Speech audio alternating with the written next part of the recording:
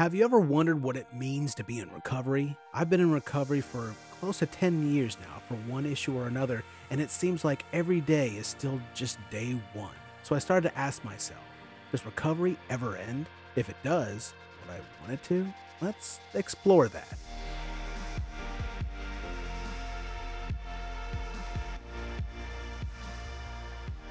Hello and welcome to the Exploring Recovery podcast. This is the podcast that takes a closer look at lives lived in recovery. I'm your host, Shane So Psychic. First of all, I want to thank you for joining me. So here we are, the very first episode. After much procrastination and overthinking, here we are. This is a project I've had on the back burner for some time and only recently felt like it was the time to revisit and develop it. I just started a new job and been trying to put a lot more focus on my books, so sure, why not start a podcast at the same time, right? But in all fairness, 2021 has been a year of challenges. It's been a year to challenge myself and my fears. And this whole project, well, there's a lot to unpack. So before I could actually get into my story, and I will, I felt like it was best to really start off by just defining recovery. It's become important to me to define what I'm talking about before I go talking about it. And so I felt it was important to say, okay, if we're going to talk about this whole concept of recovery, let's just kind of find out what I mean when I talk about it. I want to take a minute to kind of talk about recovery, what it meant to me.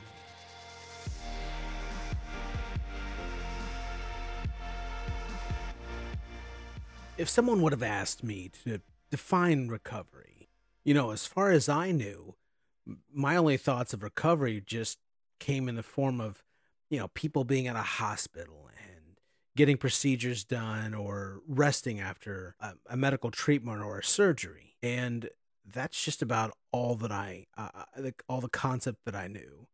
Like if anyone had any other kind of issues, they would go to a group or rehab if they have substance abuse or Alcoholics Anonymous. My whole entire idea of recovery was simply just something that people either when they're sick, they stay home and they recover, or they go to the hospital and they recover there. I mean, I remember my first time of actually being in a hospital recovering myself.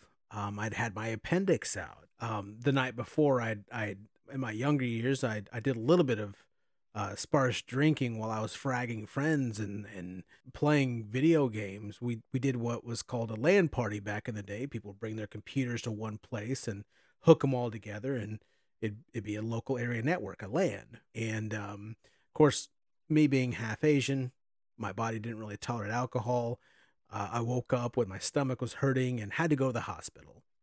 And it come to find out that my appendix was about to rupture. So I was immediately faced with one of my biggest fears, and that's having surgery. And so I go through surgery. It's a fantastic time. The Lord kind of really knew that this was one of my biggest fears. And when he showed up, his joy just radiated through me. I was so full of joy at that time that the nurses kind of thought I was on some sort of drug, when in reality it was just the Lord with me. And so I go through the process and I start my own recovery to get through that whole to recover.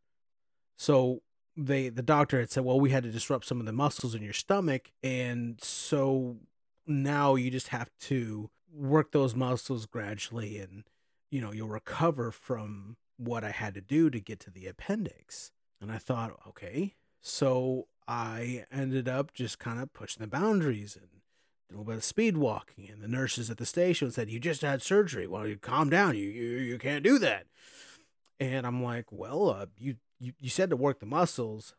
So that's about kind of my whole experience with recovery. But in the past 7 years, I've learned a lot about mental trauma and how that happens. And I had been through some traumatic things as a child, but I never really understood them as being traumatic, or that I had to deal with them, or they're just in the past, they're forgotten. I knew very little about the mind really needing to recover. in a world without the internet and unlimited information at your fingertips, things like mental trauma and mental health, all those kind of concepts were really foreign to me. All I knew was you're crazy or you're not crazy. And as they always said, well, there's no cure for crazy.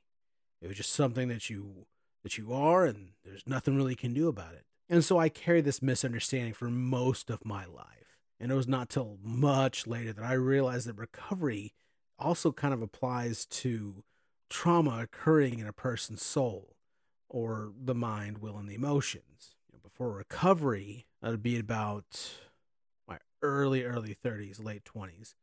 Yeah, I had a great job, a family, and a springboard for several passion projects, people in my life that were willing to come aside me and just learn. And one day it just all came crashing down around me. And one night I had nothing. Well, okay, that's not exactly accurate. I now had a probation officer and trauma from being in jail to keep me company. All sarcasm aside, I was learning what it meant to recover mentally. At the very least, I had become open to the idea that the mind definitely needs time to recover. What? The mind needs time to recover. The idea seemed really silly to me.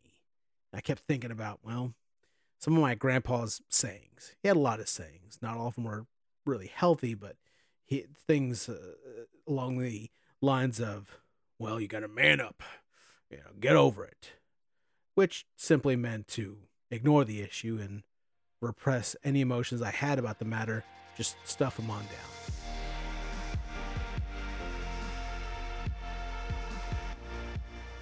I'll be the first to say that stuffing down emotions simply does not work. I mean, I fully believe that it is stuffing down my emotions and not taking the time to properly deal with them and process them out. That right there was one of the main reasons why my whole entire life blew up. There are a lot of other reasons. There's a lot of other mistakes that I made that led to my divorce and my subsequent arrest and jail time. But I can kind of really all trace it back to this mindset that I was ingrained in me as a child, and I didn't even know what was happening. And there's a lot of this we're going to get into in this podcast, and I'm pretty excited to share. There's a lot of avenues of thought that I just feel that somewhere down the line, this is going to help somebody avoid the mistakes that I've made. I was making that connection earlier about people being in hospitals and recovering, and people need physical therapy after an injury. Well, after my life blew up, I needed what you could probably say mental therapy. This time to learn how to be a functional adult. And I have to say that the only way this is going to work, recovery worked for me, was because I cultivated a relationship with Jesus. That became the crux, the very pillar of how it even became possible. Because without Jesus, there really is no hope of recovery. So I do want to engage that a little bit and just say that I'm not talking about religion. Religious practices are not the way to handle recovery. The only way to be in recovery and reap the benefits of having this insurmountable freedom is through an organic relationship with Jesus.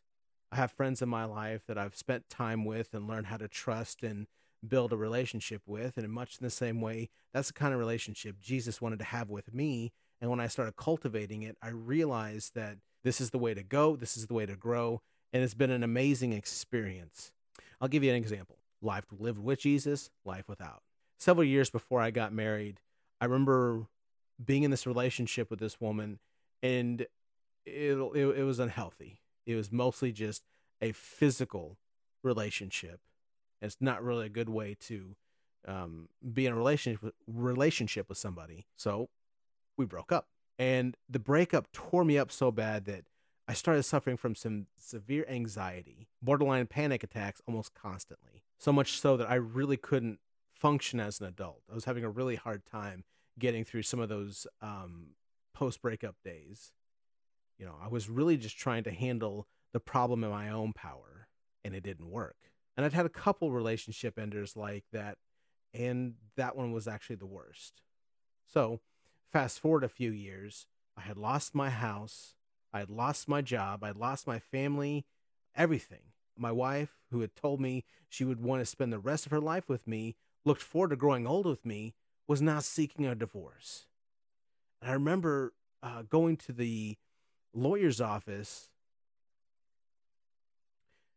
I have to admit, I felt a bit intimidated.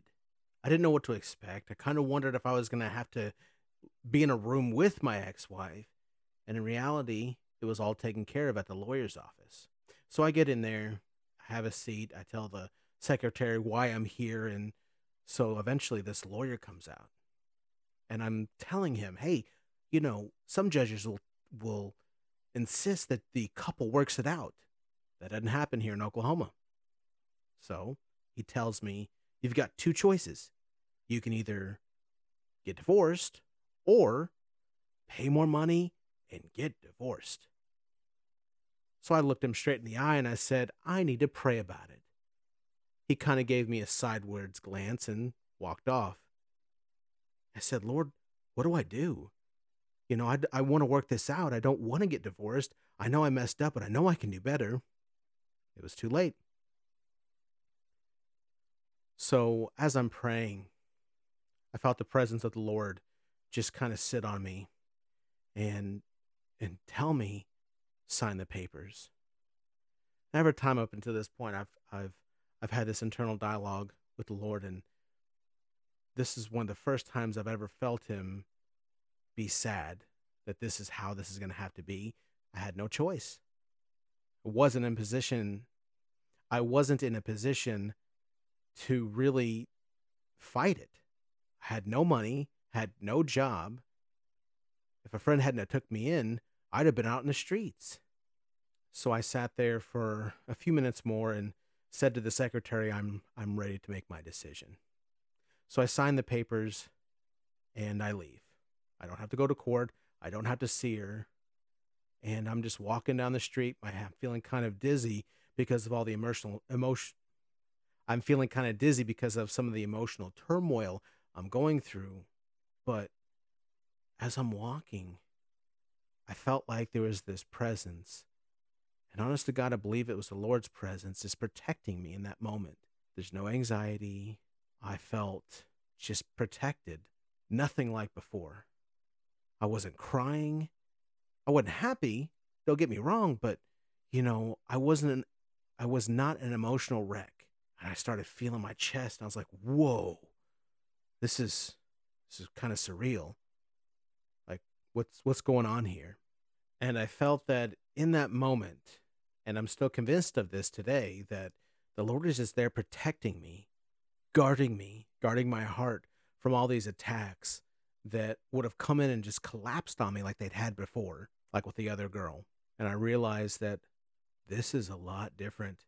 This is not what I expected. This is definitely a game changer. I became convinced that He was here in the moment with me, like a friend, covering me, keeping me from destroying myself as I tried to handle it in my own abilities. And I started really just understanding that living a life submitted to God, submitted to Jesus, is a heck of a lot better than trying to do all this on my own.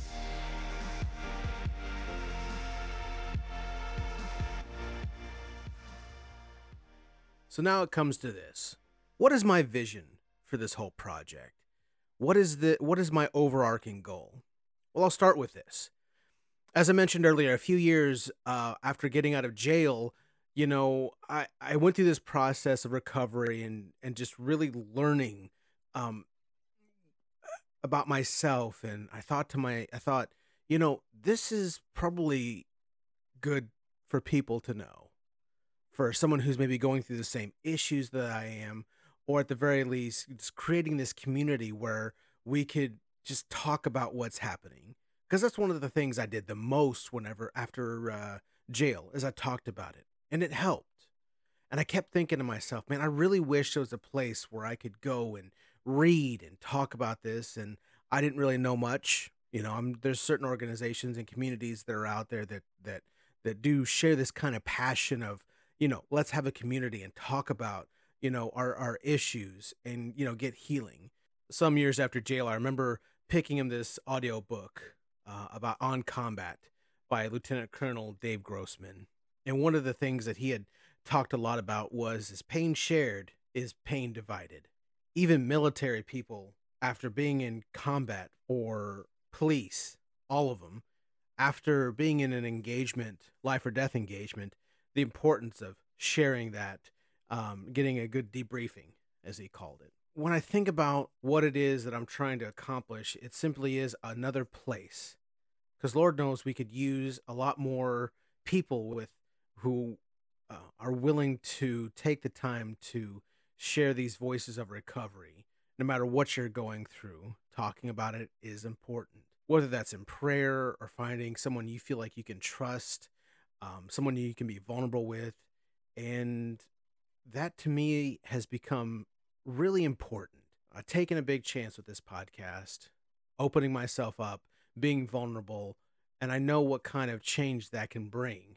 But at the same time, I also know that that can bring quite a bit of scrutiny. Either way you look at it, I am open to being willing to share in and of myself and embrace that because at the end of the day, I know the healing that can come from being vulnerable. I also greatly believe in mentorship, having someone to speak into your life, whether it's through this podcast, whether it's through a blog, a book. Like that was an important skill that I picked up that helped me become the man I am today. But it was only recently when I realized that I'm getting a lot more comfortable with sharing my story, which kind of tells me that it's time to kind of put it out there and see what happens. For better or for worse, I can't sit here any longer and not tell people about how God has changed my life through jail, how I met God to a deeper level in jail, and how that experience has created these convictions that I just need to share with people, not because I want to tell them how to live their life, but because I want to share how God has changed my life and, quite honestly, how it could be easier. I'm the kind of guy who really likes to optimize, path of least resistance. And what sounds crazy to me is that I was willing to do a lot of extra work that I didn't need to get the kind of results that I am living this life with Jesus involved. I'm also a firm believer that I learn more from my failures than from my successes. Although it did feel at times that I was doing more failing than succeeding, but I also feel like I've learned a lot. I remember a time when a good friend of mine, kind of walked up to me and he was kind of agitated. He's like, you're just right all the time, as if that was a bad thing. And I kind of just, looked at him for a second and I said, you know why I'm right all the time? He's like, why? And I'm like, because I spent even more time being wrong. And there was this silence. And I said, you can learn from me and not have to make those wrong decisions, or you can make them on your own. Not going to stop you, but either way, you're going to have to learn if you want to grow.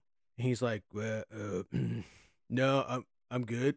So I'm not really shy about sharing my failures and my struggles. I gladly own it because when I come over here and I say, you know what, I'm going to own what I did. I'm going to own the mistakes that I made. And all of a sudden it just takes ammo away from the enemy, from haters, from anyone who's going to try and use my past to destroy me. I was like, nope, I did that. I own that. I made some mistakes. I made some pretty poor ones. And if it's my responsibility, if it was my fault, then I will take responsibility for it. End of story. As Jesse Duplantis once said, if you don't embarrass sin, sin will embarrass you. And I'm not about to have that. I feel it's safe to say that the topics I'm going to talk about will definitely rub people the wrong way. It's not my intent, but I know full well going into this project that I'm not going to be for everyone. I know full well that my content is not going to be for everyone. But if I've learned anything about following Jesus, it's that a perfect message isn't always going to come out perfectly through imperfect people 100% of the time. So, if something I share resonates in your spirit, if it clicks with you, then let God use it to draw you into a deeper relationship with Him. If not, there's an old saying that I heard about cows that they should chew the grass and spit out the sticks.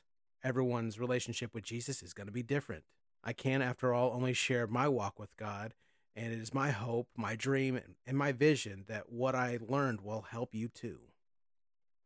The whole Exploring Recovery podcast was born out of a drive to share my experiences in the hope that it strengthens and encourages my listeners, giving them more hope, whether they are going through the lowest points in their lives or whether they are also on the road to recovery.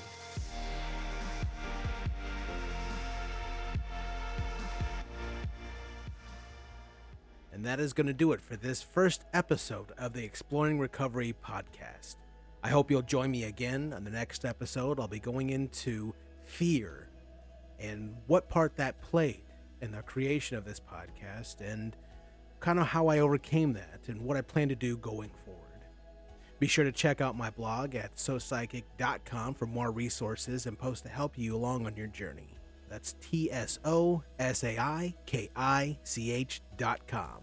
Also, if you like what we're trying to do here, please subscribe and share it with someone you think it'll help. Thanks again for listening. So long, and we'll talk again real soon.